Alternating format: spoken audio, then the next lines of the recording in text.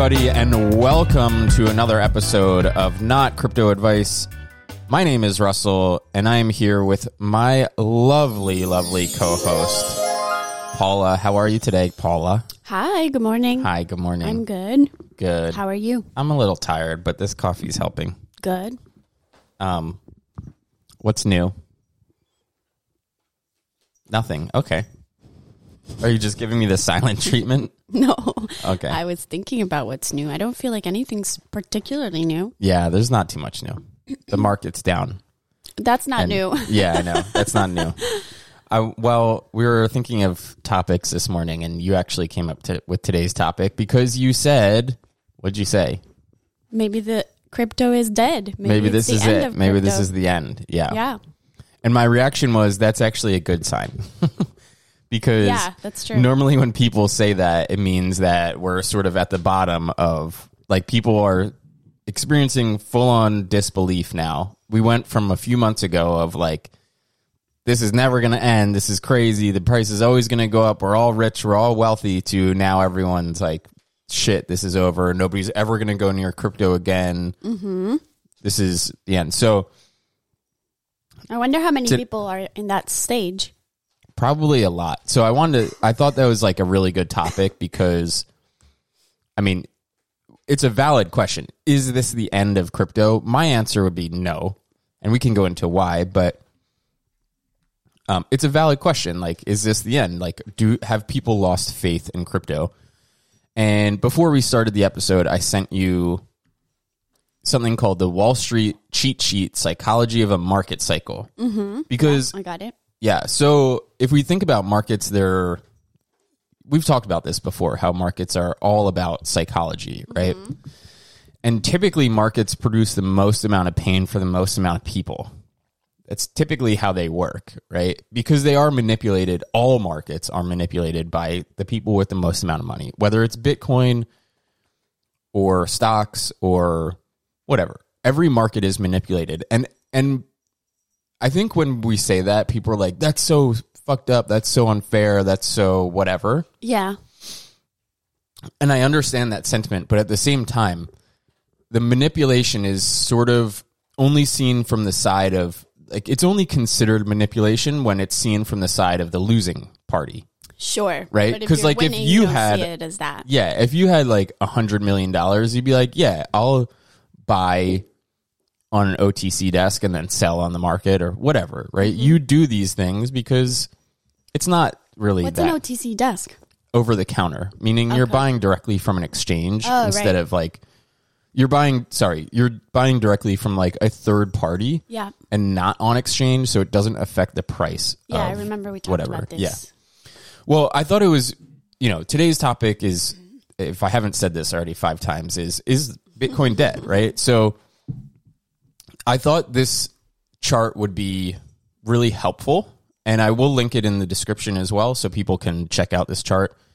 But I thought maybe we could walk through it, and maybe you might want to walk through it because you've never seen this before, right? I've seen this chart a million times before. No, I've never seen it before, just today. So maybe you can sort of explain to people what it shows, what it says, and then we can go over like what it means. Okay. Let's see. I know it's like a big confusing chart, but get the basics in there. So I think as far as the basic goes, there's like a beginning level of, I don't know if that's when it starts or, obviously it's a pattern. So it could be the middle, the end. It seems like that's the end. Yeah. So let's start with this. It's a chart. Right. And on the x-axis is time. So as time goes on, and on the y-axis is price, right? So the price over time. And it's showing basically like a bar chart, like basically a crypto chart. This is not a real chart. It's just for example purposes. Sure, no, it's a chart of anything. Right. It could be it's actually meant, like, this was designed for the stock market, but it applies to crypto as well. Yeah. So yeah, I'm sorry, continue. So the beginning of this chart, which is what I'm saying, it might not be the actual beginning. It's part of a pattern. It's a continuation. Like, this is just a cutout of... Yeah. Essentially, it's walking you through the different emotions and feelings that you're going to experience as the market fluctuates. So disbelief, hope is the next. From hope, you go into optimism. So this is like when the price is low, people are like in disbelief, right? And then the price starts coming up and there's hope. It's higher. Yep. Mm-hmm. And this is going higher still, which is optimism. And continuing up is belief, which is when people get fully invested or feel like it's time to get fully invested. Yep. And then they're going to experience thrill, buying more, telling everybody about it. And then they get to this peak of euphoria where they think, I'm a genius. We're all going to be rich. And then it starts to go down a little. And when it goes down a little, we enter a feeling of complacency where you're just kind of like accepting what is, needing to cool off for a little bit. Yeah. And then it goes down into anxiety because the dip is taking longer than expected. The next feeling is denial. My investments are with great companies. They will come back. So you're denying the isness of it's down. Yeah. And then you go into panic. Shit, everybody's selling. I need to get out. The next stage is capitulation. I'm getting 100% out of the market. I can't afford to lose anymore. I'm out. And the very next stage is anger. You know, you're just blaming everyone, finding out who's to blame, who's the guilty one for this, the government or who. Yeah. And then the last stage is depression. My retirement money's lost. How are you going to pay for all this new stuff? I'm an idiot. That's where it begins into disbelief again. Yeah. Awesome. Thank you.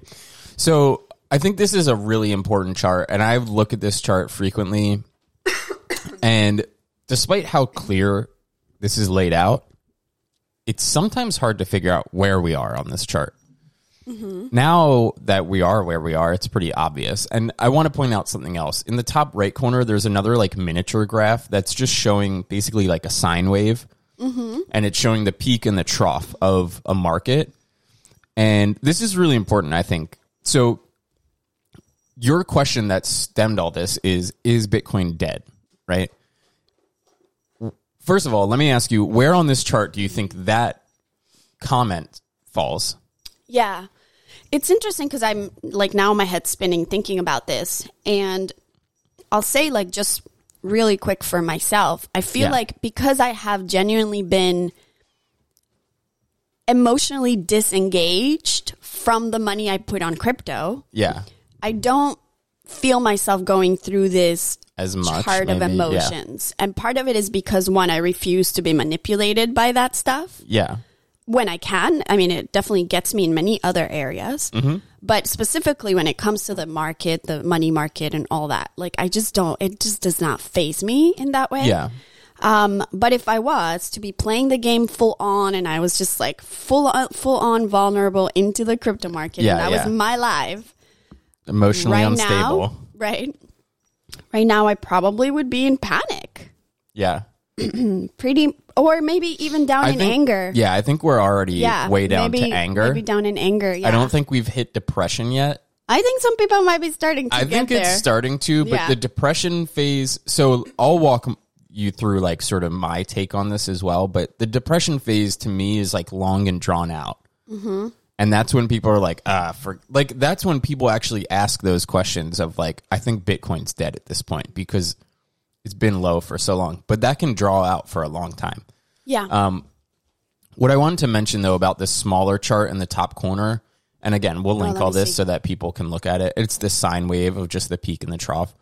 It says something that's really important, I think, is that the peak, and it's interesting because it's counterintuitive to psychology, right? The peak, which is euphoria, when everyone thinks they're a genius and they're all going to be rich, is actually the point of the maximum financial at risk. Right. So investing at that time is the riskiest thing you can do. Mm-hmm. Whereas the trough, when we're basically where we are now in the anger depression stage, is the max opportunity, right? You have the max financial opportunity at this point. So if you buy now, that's how people manipulate you, right? The big people or the big because buyers. They're making everybody feel depressed and keeping markets down and they buy and stock up. Yeah, exactly. Yeah. And also, this is supported by other market factors. It's not just manipulation. Like, sure, there's inflation, the Fed's fucking with interest rates, and there's war and all this other stuff, right?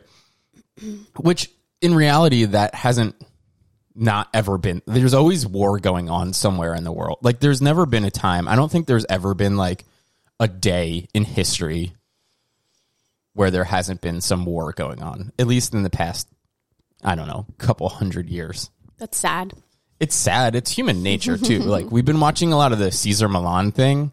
Yeah. The show. And I constantly find myself thinking about how he finds these dogs who are they're so confused by their owners that they're going back to like a primal state where they're seeking dominance or they're aggressive because their pack is not supporting them.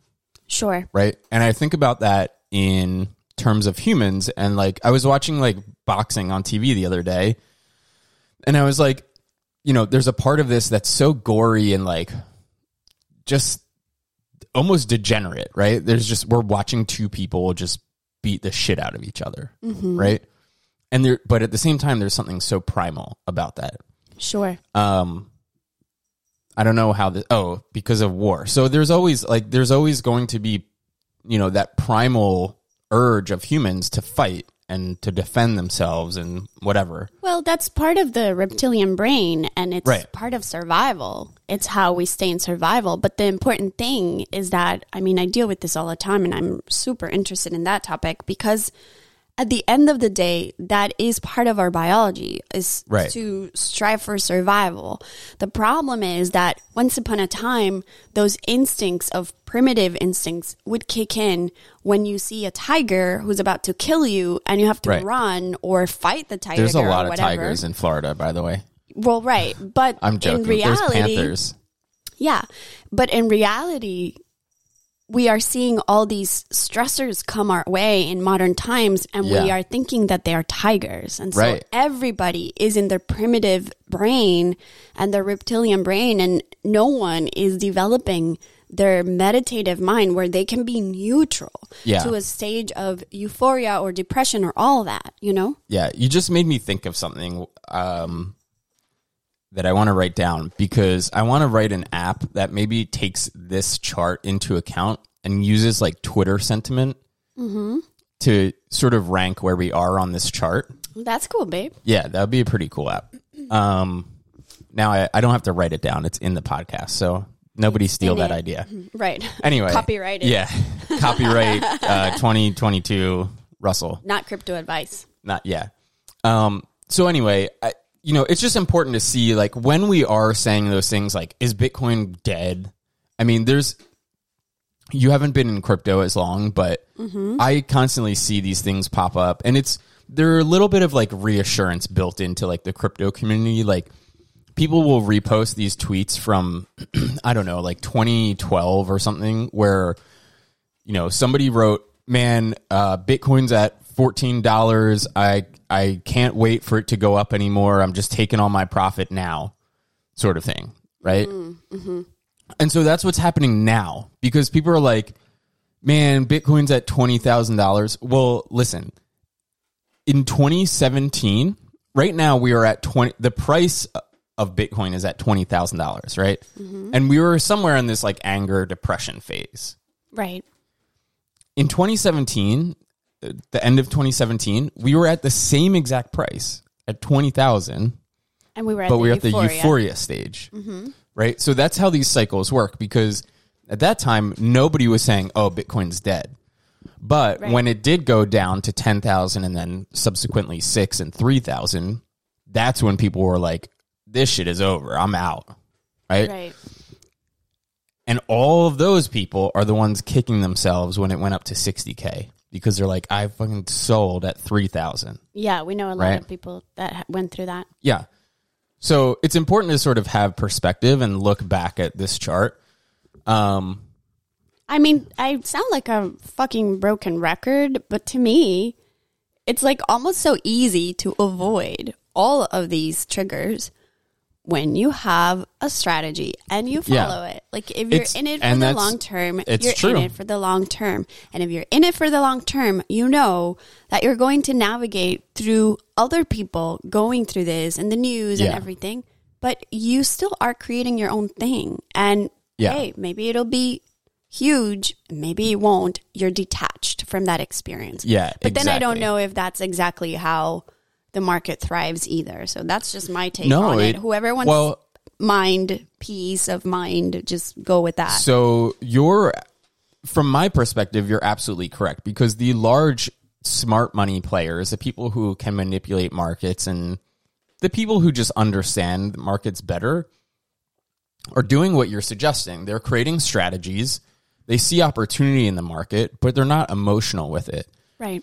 The emotional roller coaster that we're talking about right now is what most retail traders go through, right? Especially, this is something that I see. I mean, the sentiment, because these, let me just explain too, like this chart, for anybody who's just listening and hasn't seen this before, it says, these different things like hope, disbelief, optimism, belief, thrill, euphoria, complacency, like as you go through the chart. But there's also some text under it that says sort of like what people are saying, right? So in hope or in disbelief, they're like, this rally will fail like the others, right? Right. Because we've just been through depression, whatever. Then it's like hope, a recovery is possible. Optimism, this rally is real. Belief, time to get fully invested. So I like to think about these as we're actually going through that. Like I can think about over the past 2 years, each of these actual instances. And I do also remember euphoria. And I remember I spoke with my brother at this time and I was like, I don't really know, right? Because in the moment, it's very easy to see where we were in perspective, right? But in the moment, it's hard to tell because when we were at 60,000, there was no complacency, anxiety, denial, panic, capitulation, anger, depression, disbelief on the chart. Right. Right. So it's easy to say, oh, well, it feels like euphoria, but maybe we're just at belief or thrill. Right. Right. You know what this makes me think of? You know how yesterday we were at the vet's office and I was telling you about this understanding of human psychology in terms of these archetypes related to a drama triangle? Yes. So I'm just going to say that real quick because it's like clicking so much for me with this specific chart. Yeah. And the whole concept of that theory is when we are acting from an unconscious space in our lives, we enter what is called the drama triangle with people, authority, or any kind of relationship in our life, including our relationship to the market or the government or money or whatever. Yeah. And we usually get hooked into one of three characters. Yeah. So in this chart, I am seeing how once you enter that drama triangle, you become a dancer. Like you're dancing between the characters. So you're all three at some point. Can you explain to people what the drama triangle is? Because you need to say like that's the three different things. Yeah. So the three characters are the victim, which would fall into depression, like all of these different stages. I think you can read some of these. Who shorted the market? Why did the government allow this to happen? That's victim, right? All victim mentality, which comes from a space of resentment. Yeah. And anger. And it comes from a space of, I did not take responsibility for myself. Therefore, I'm just going to go and blame everyone else. Yeah. And then there's the villain, which is the bad cop of the, character of the drama triangle. And the villain is basically the prosecutor. I don't know how to say that word. Prosecutor.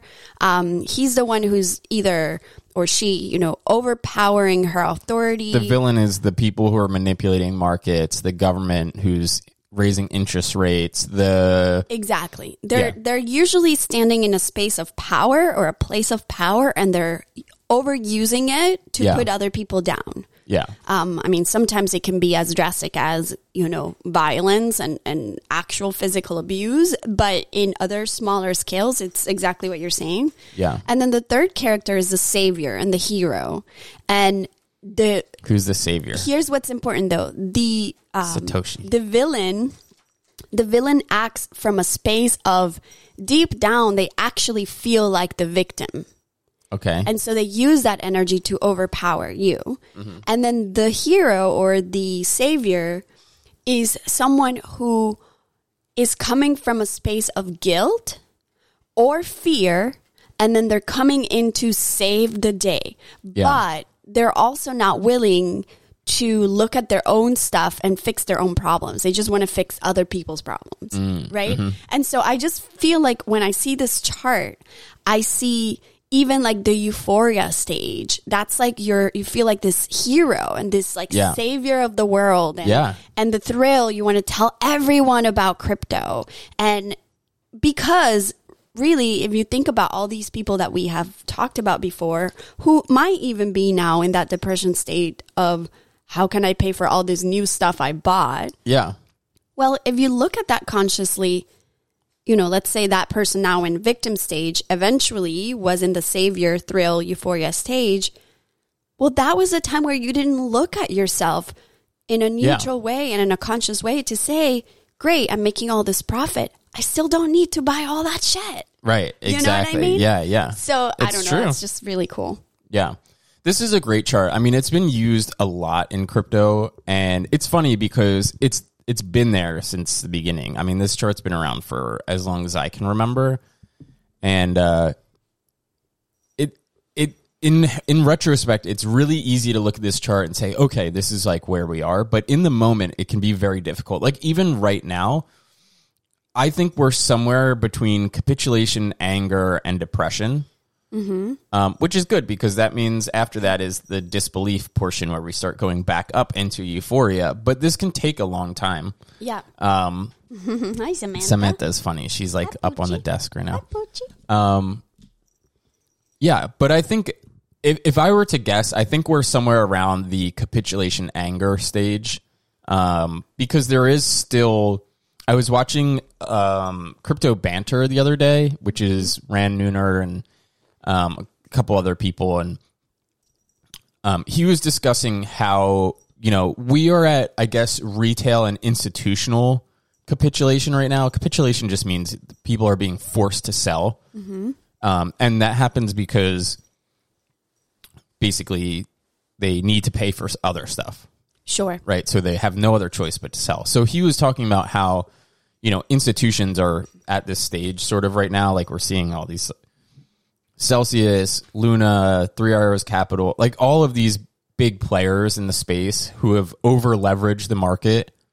And these are supposed to be smart money as well. So you can tell like this is not just dumb money. This is not just retail traders. There's huge, smart, quote unquote, smart money investment funds and stuff that are getting sucked into this psychology as well. I feel like this could take us to maybe even another episode of, is like the option of centralized banking for crypto really dead? Like, is that really not a thing that should exist anymore? At all? Well, so I think this is, from my perspective, I think, I don't think we even need to do another episode. I think we can talk about that now. Man. Sorry.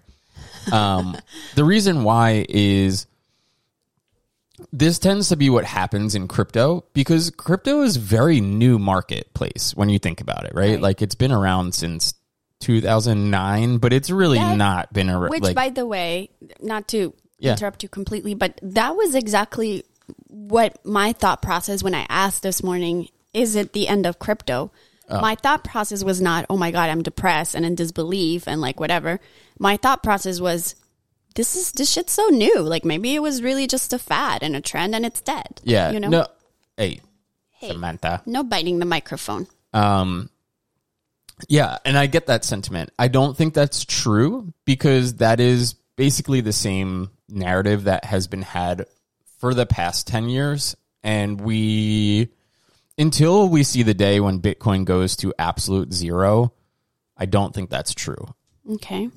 I also don't think that's true for a number of reasons, because we have to have some perspective of like where we're headed as a global, like one world society. We're headed towards something that's either full government control or people taking a lot of that government control back.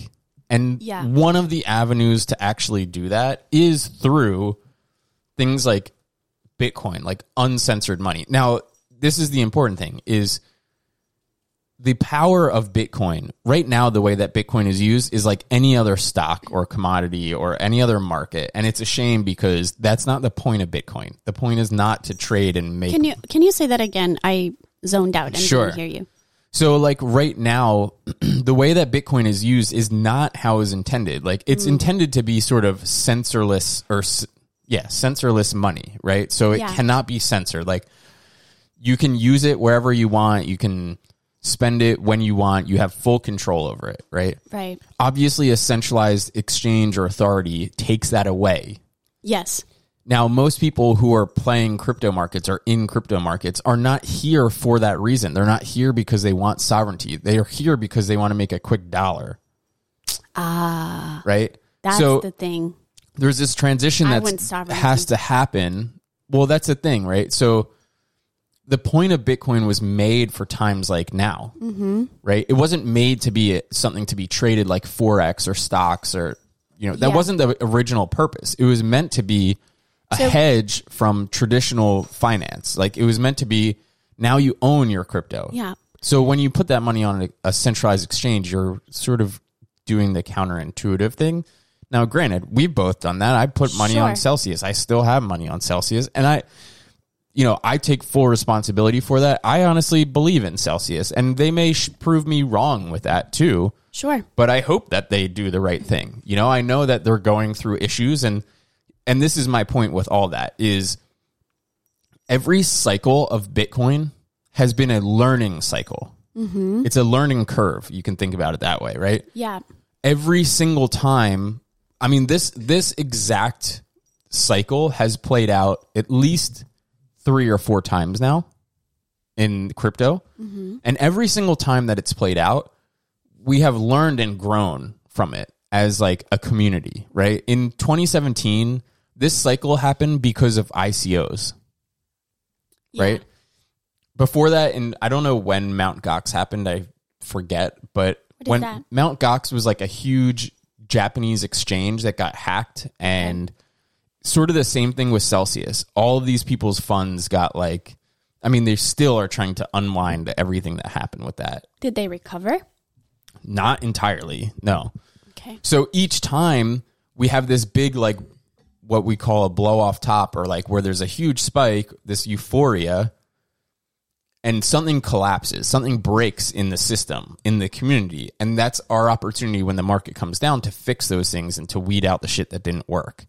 So it would not be surprising to me that over the next, however long we're in this sort of bear market or whatever, we see a lot of, we're already seeing it. We're weeding out these companies because and also let me mention this too. It's not just Celsius at all. BlockFi, 3 Arrows Capital, all these huge, huge companies.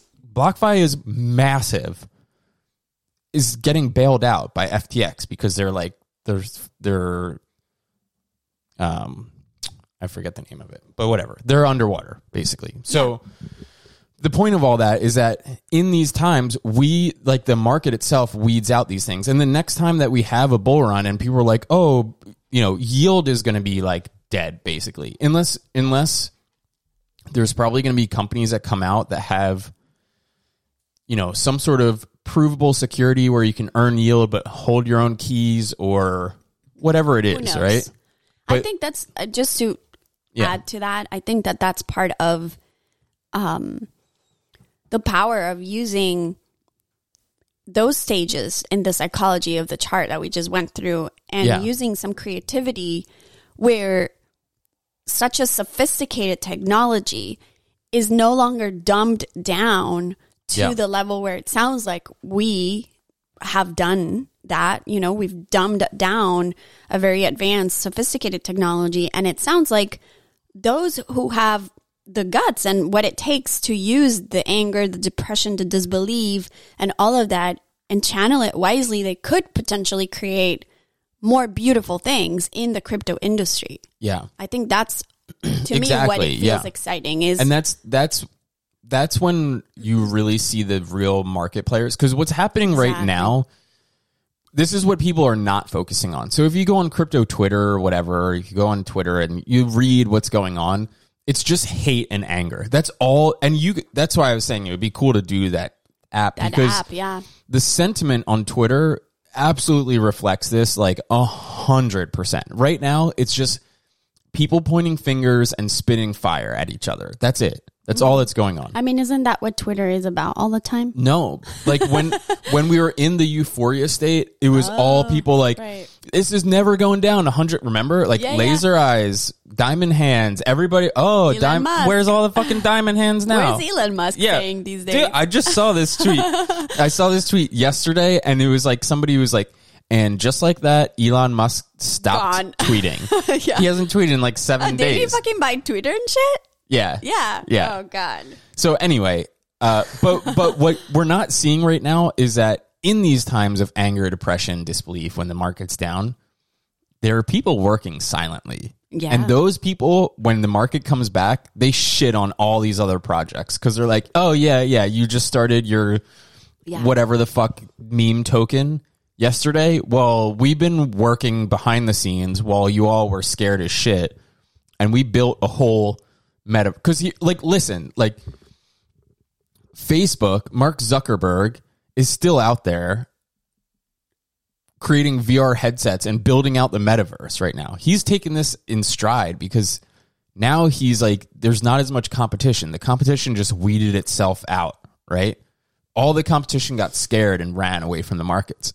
He's got billions of dollars behind him. You better believe he's not like, oh, fuck this, crypto's dead. He does not believe that. He changed his company to the name Meta. Yeah. Right? Now, think about this for a second. So weird. Think about this just for 1 second, okay? As many people as there are in the world who use Facebook, how many of those people have any control over where Facebook is going? In terms of like company or anything, zero, right? Zero. There's millions of people who use Facebook, but not a single one of them has any say in the future of Facebook. Now, I know that Facebook has lost some people in the past few years over privacy and whatever, but there's still a shitload of people using Facebook. Over censorship, they've lost a lot of people. Yeah. So my question is this. Do you think that Mark Zuckerberg, obviously he's not just quitting on VR. Meta. I mean, he just released like this whole thing about they're making these VR headsets for the metaverse and they're in prototype phase. He's saying like these are going to be out in the next few years. Right? Now, he's not quitting. Right? The retail is quitting. He's not. But who decides these things? Who are the manipulators? Who are the people who play with this market structure, this cycle that we're talking about? They're big players like Mark Zuckerberg. Like when he wants to and he's ready to, he's going to push the shit out of the metaverse. Right? Yeah. He's just been dancing with it. So that to me is really the next evolution. To me, the next market cycle will happen with metaverse and gaming.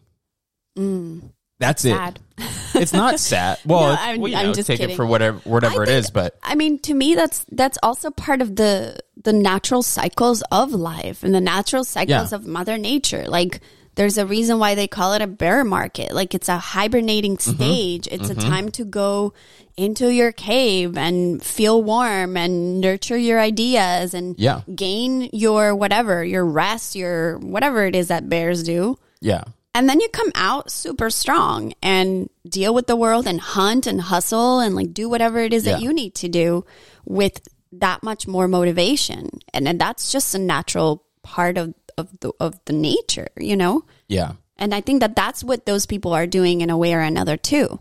Yeah, totally. I mean, I don't think to answer your question, just again, like, I don't think Bitcoin's going away. Like, is it over? Like, I don't think it's going away. I think we're just weeding out a bunch of the riffraff, the stuff that doesn't matter, and the stuff that just brings the whole community down in reality, because it's fluff and it's bullshit and speculative, and we need that over, when will this change? I think, we're definitely in this sort of capitulation anger stage right now. I think we have probably another 6 months to a year of just depression before we start seeing markets come back a little bit. That would sound, yeah. Huh? I think you say that would suck? No, I said that would sound realistic. Right. Yeah. Maybe. I forgot what I was going to say. You can keep going. Sorry. It's okay. Yeah. So I think it's going to be a little bit for that, but who knows? We could, again, it's very hard to determine until the market moves, because the reality is we could be, you see how I don't know if you're looking at that chart anymore, but there's a big dip after euphoria and then complacency. We could still be there. Oh, right. That is a big dip, and it doesn't say anything. That's just you're in the wormhole. Yeah. I mean, I wouldn't say that we're probably there. No. We're probably down towards capitulation, whatever, but it's possible, right? We're actually right now, Bitcoin is at one of the strongest support lines that it's had in its entire history, which is the 200-day moving average. Yeah. If we break below that, it's basically, we are below that, which is normal. Like, we usually dip below that and come back up. But if we stay below that for a long time, that could be very bad for crypto markets. If we stay below where? The 200-day moving average. Okay. Which is just like an average of the price over the past 200 days. Mm-hmm. Okay. But that's like a very strong support line for Bitcoin. And we're under it right now, which typically that happens at the bottom of a bear market, at the bottom. So there's something here also in that smaller chart up in the top corner that compares. I love that it talks about recovery and prosperity. Yeah. So what? And then hold on, okay. And then there's peak and trough. That's how you say that? Trough. Yeah. Well, that's weird. But anyways, there's this contraction and expansion time. Yes. Can you talk about that?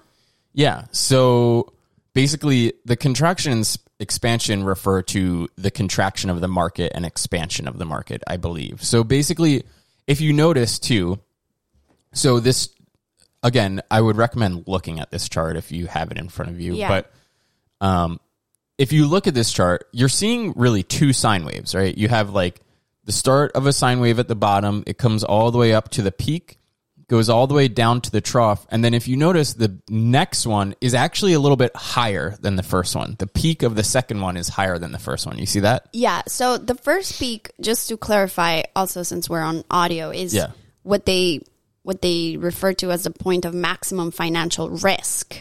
Yeah. So that's okay. So think about it this is showing you a longer view of, and it's obviously a smoothed out version of this, right? Mm-hmm.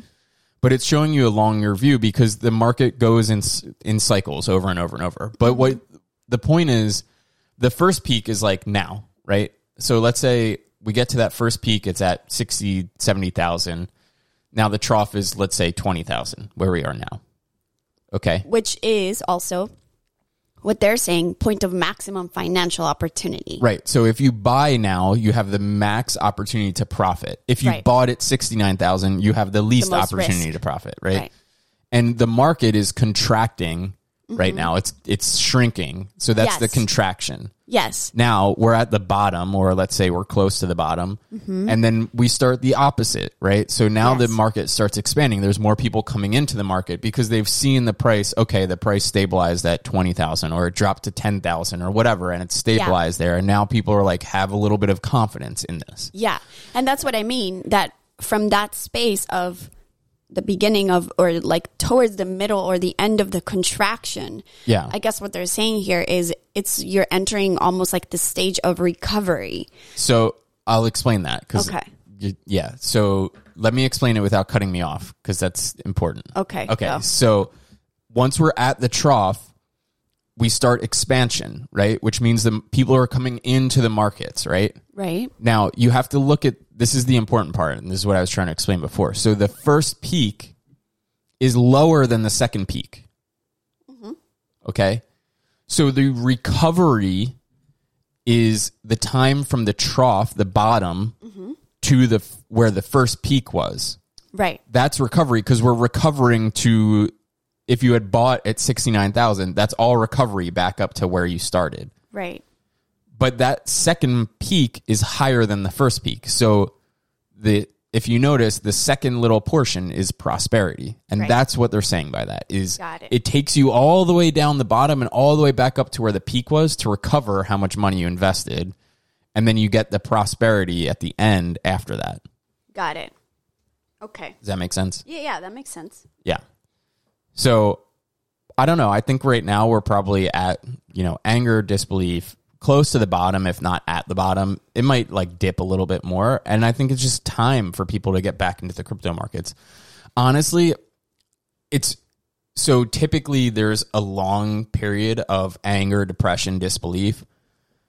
I'm hopeful, I don't know for sure, I'm hopeful that because of the sort of mass adoption we're getting and the macroeconomic factors like people being forced into using CBDCs or just markets generally sucking because of, large players and governments and whatever, I'm thinking that this depression, anger, disbelief phase may be shorter because, yes, there's a lot of people who are probably thinking what you are right now, which is crypto dead? Is Bitcoin dead? Right. But I'd be willing to bet that if somehow there was a overnight sort of jump in crypto where all of a sudden we went back up to 30,000 or whatever, I'd be willing to bet that a lot of people would jump back into crypto.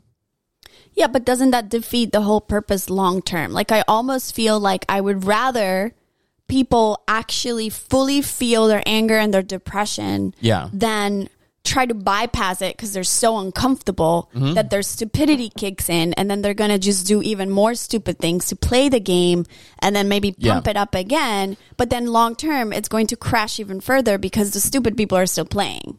Yeah. I mean, that sounds super hateful, but let me make a more hateful comment so yours doesn't sound as bad.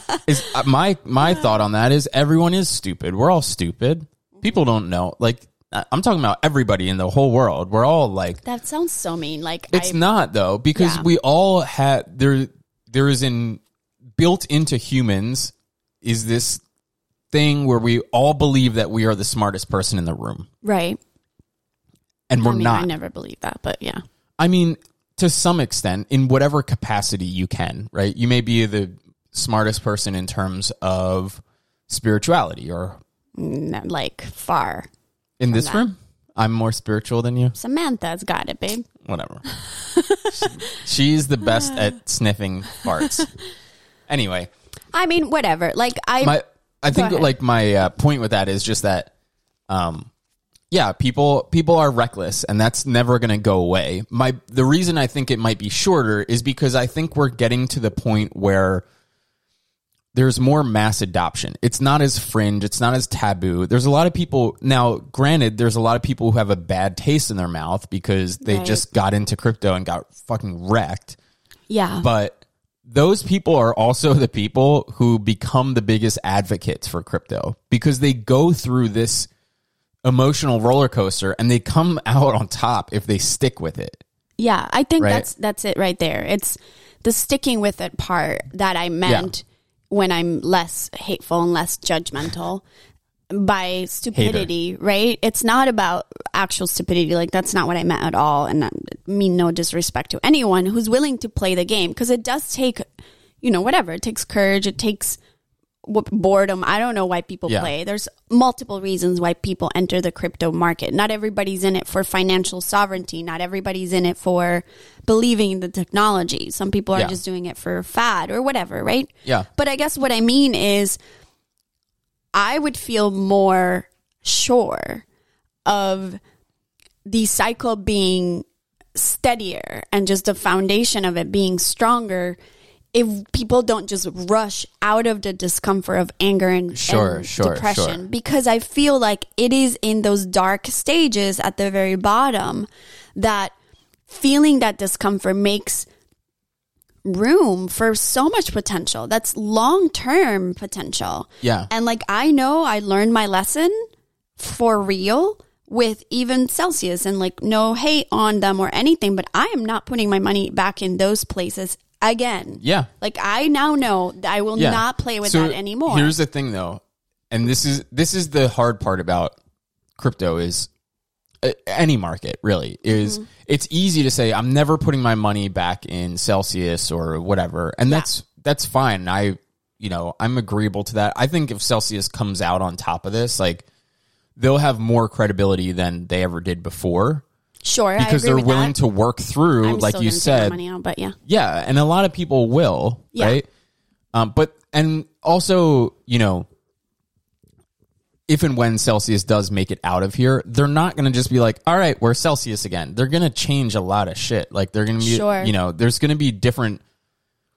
And this is my point of, it's good to have these sort of bear market stages, because we get stuck in these psychologies of like, it's always going up and nothing will ever happen, whatever. And like, in reality, Celsius had very good sort of like liquidity fundamentals in terms of like how much of their investor money they're giving to other people as loans, and how much they're keeping on hand. The problem is that they didn't expect for Luna to go to absolute, like Terra Luna to like absolutely go from 100 to 0 in a day, right? I mean, nobody thought that. I guess some people did. Some people did. And the problem is, like, they're not insolvent. It's the other parties that they have loaned money to are now not able to pay them back. Celsius, you're talking about. Yeah, Celsius, basically, the way that they produce yield or interest for people is by loaning out your money to other people who use it to trade with. And now they're broke. And now they don't have the money. Right. So I don't think whatever happens with Celsius, this is a learning opportunity for everybody in crypto it's not necessarily about, because here's the thing. Crypto is all about decentralization. I'm all about that. I think that's why Ethereum has a really good chance of like blowing the fuck up, like in a good way. I mean,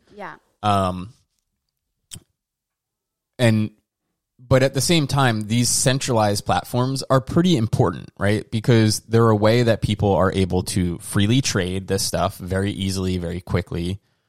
And they can be on-ramps and stuff for crypto as well. Practical. I mean, it's so practical. Like, I love the feeling of just going on an app and doing it. Yes. Versus the cold wallet experience, which feels like you're in some kind of Matrix or something. Yeah, right? it's like so weird. Yeah. But long term. And that's the thing. It's all trade-offs. And what I think is going to happen is a lot of these companies are going to learn from this, and maybe they won't, but a lot of them, I think, are going to learn from this and say, okay, we need to be some sort of hybrid between CeFi, centralized finance, and DeFi, decentralized finance, because people don't have faith in us. The people who were around last time are not going to just put money on these platforms. And this happens all the time, too. So that's yet to exist?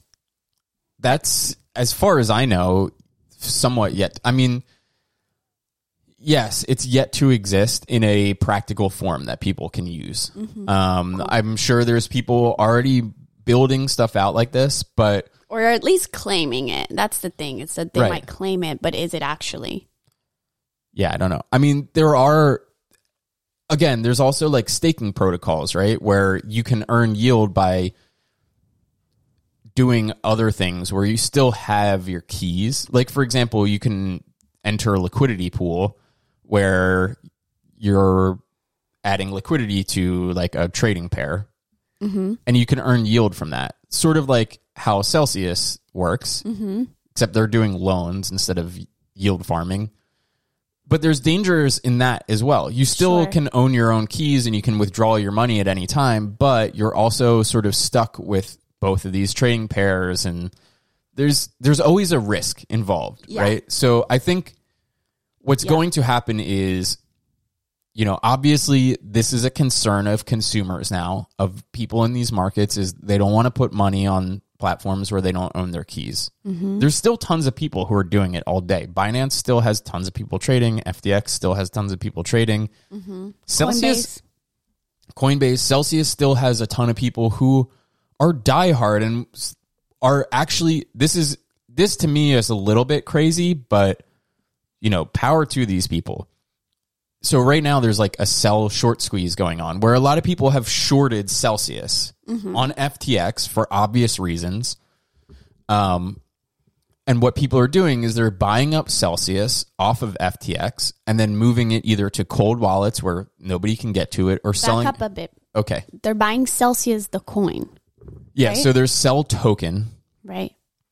Right. And basically when all this stuff happened, and more or less there was like allegedly, let me just say allegedly for all of this, because I don't have all the facts, but allegedly there were people attacking Celsius Network, and at the same time a ton of people shorting Cell token on FTX because ultimately it doesn't, I guess, matter too much, but like Cell token is a reflection of the company's health. That's what I was getting at. Okay, yeah. Got it. So all these people are shorting Cell token.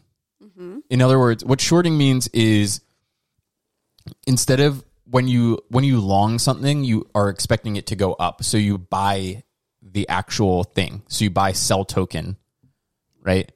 And you wait for it to go up and then you sell it. Right. Okay. Shorting is the opposite. So you're fictitiously selling shares, right? It's a little bit complex, but essentially think about this. You're selling like fake shares of Celsius and you're going to buy them back later. Okay. Weird.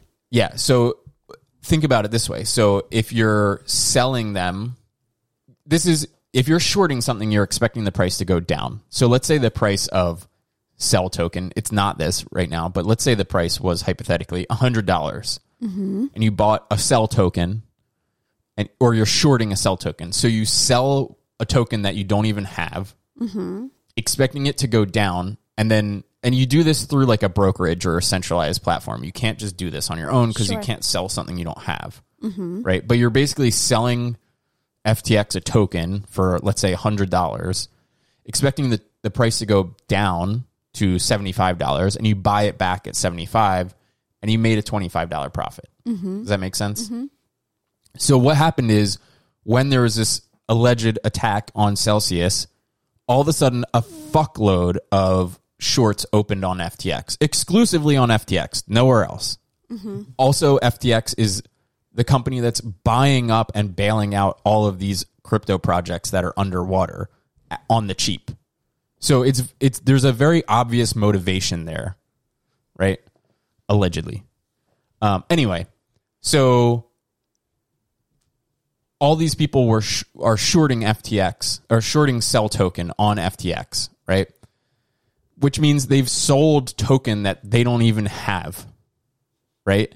Now, in order to, when you do that, you have a liquidation level. Like you can sell this token, but then like at a certain point, you have to give the token back. Like if the price goes down or goes up from there too much, you have to buy that and get out of that trade. So like, that is so weird. Yeah. So if let's say, for example, you're shorting Cell token, it's at $100. You're shorting it, expecting it to go down to 75, but it goes up to 150. Now you're fucked because you have to buy that token back. So you're losing $50. Sure. Right? So now, it's very risky. Yeah. So here's what's happening right now with that Cell short squeeze is their Cell token there's not a lot of it out there. It's a very illiquid token. On top of that, Celsius has locked all accounts. Right. Which have most of the Celsius token is on Celsius. Right? So people can't even access this token at all.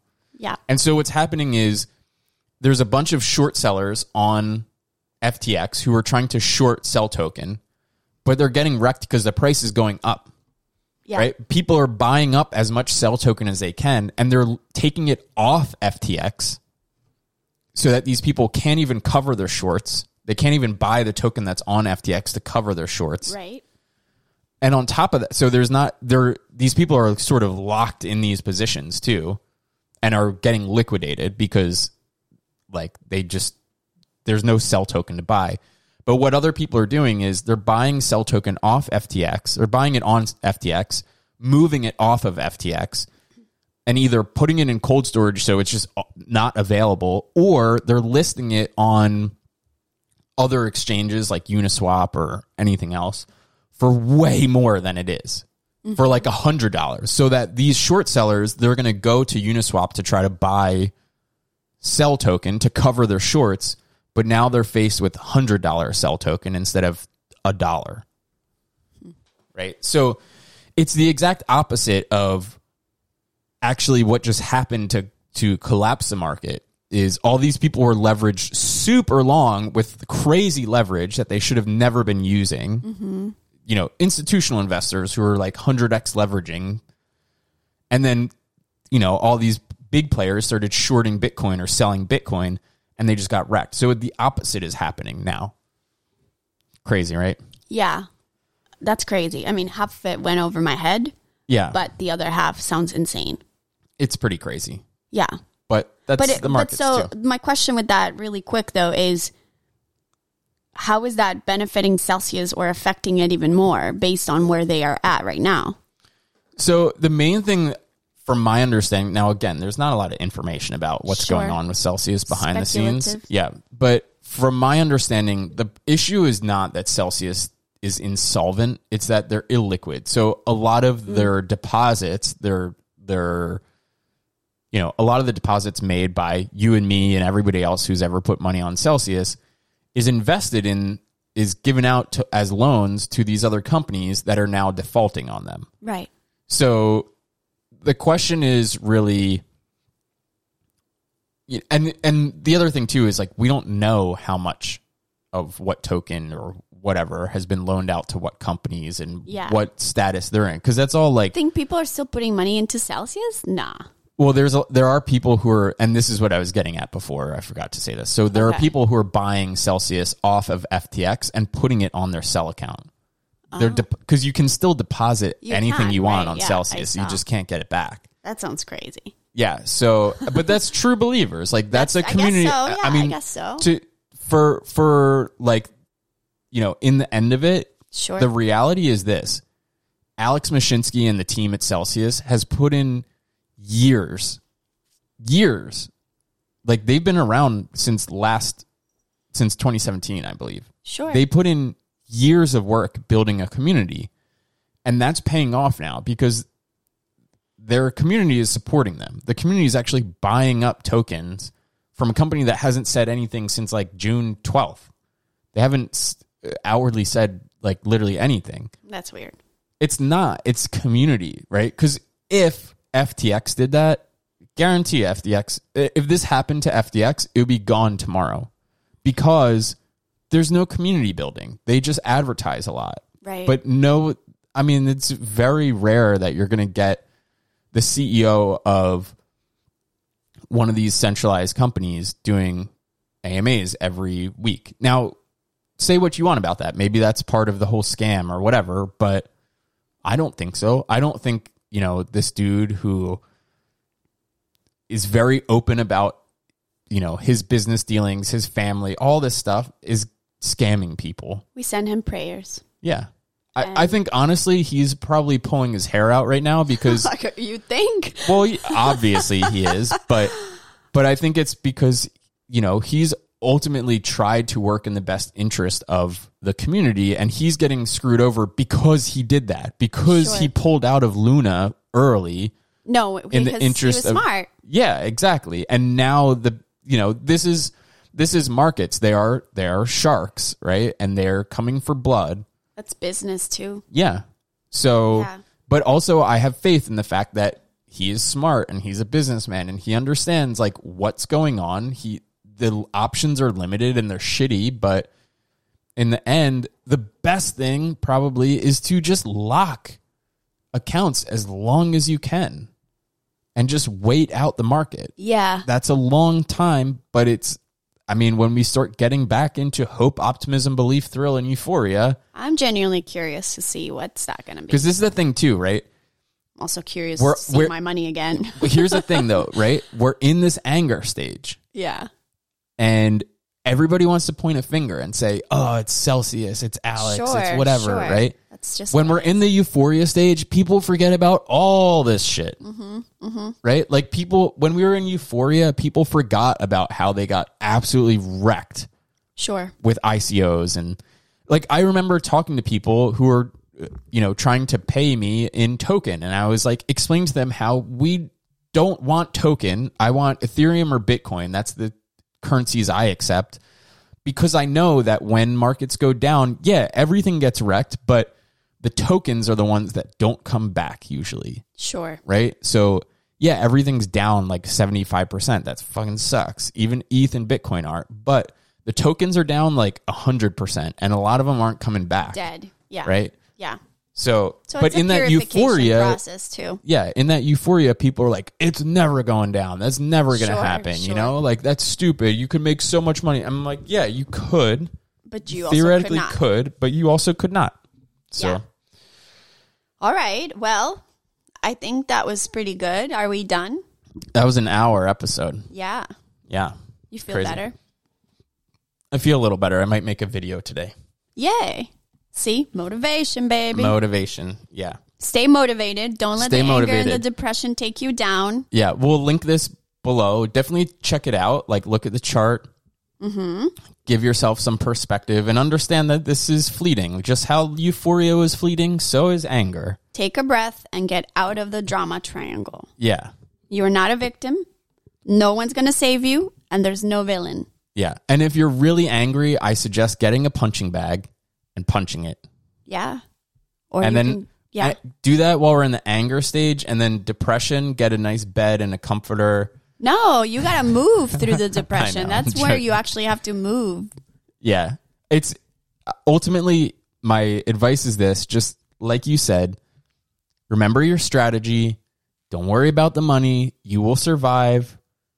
This shit sucks, but if you work through it, you will be way better in the next euphoria stage. And that's what your goal is, to look forward to that. I think one thing real quick just to end is that there's also fake euphoria and then there's genuine bliss. Yeah. And that's a very different thing. Yeah. So when I think of the word prosperity after the recovery phase, then I think of bliss and like genuine joy as opposed to fake euphoria. Yeah.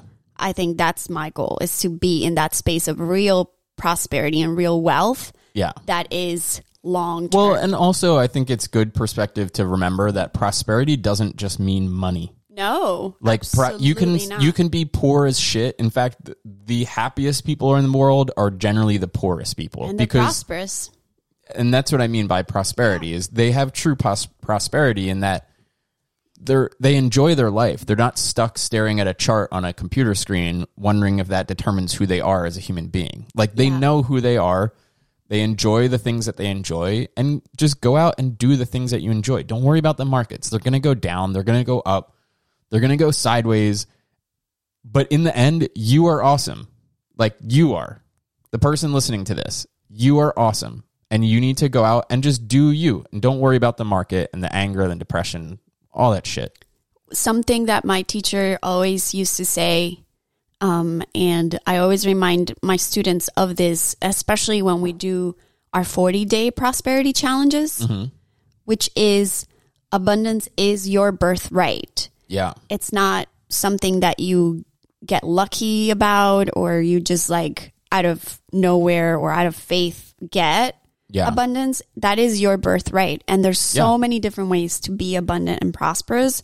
And it's not just crypto and it's not just money. Yeah. It's part of who you are, and what you give to the world is the same thing you receive back. So yeah, I think it's a good time to remind us of that. Yeah. It's a good time to give to the world too. Yeah. Yeah. Let's go work out. Okay. Oh, at the gym? Or okay. I love how you got motivated. You got super motivated and super unmotivated in the matter of I just don't like going to the gym. I don't know what it is. The energy of those places. I like the garage. gym because I feel like the energy of other people working out makes me want to work out more. I don't know. Okay. It's the opposite for me. Like, I love working out in the garage, but the gym is just like... All right, let's go to the gym. All right. We're going to go to the gym, everybody. Thank you all for listening again to another episode of Not Crypto Advice. My name's Russell. That's Paula. Like, subscribe, share, do all the things. I can't even talk. Yeah, check us out on Twitter as well. I'm going to start posting more stuff there. It's at NCA Podcast for Not Crypto Advice Podcast. Ah, cool. Yay. Because Not Crypto Advice was already taken somehow. What? Don't follow them. NCA Podcast. That sounds and let us know what you think about the show, some topics that you'd like us to talk about.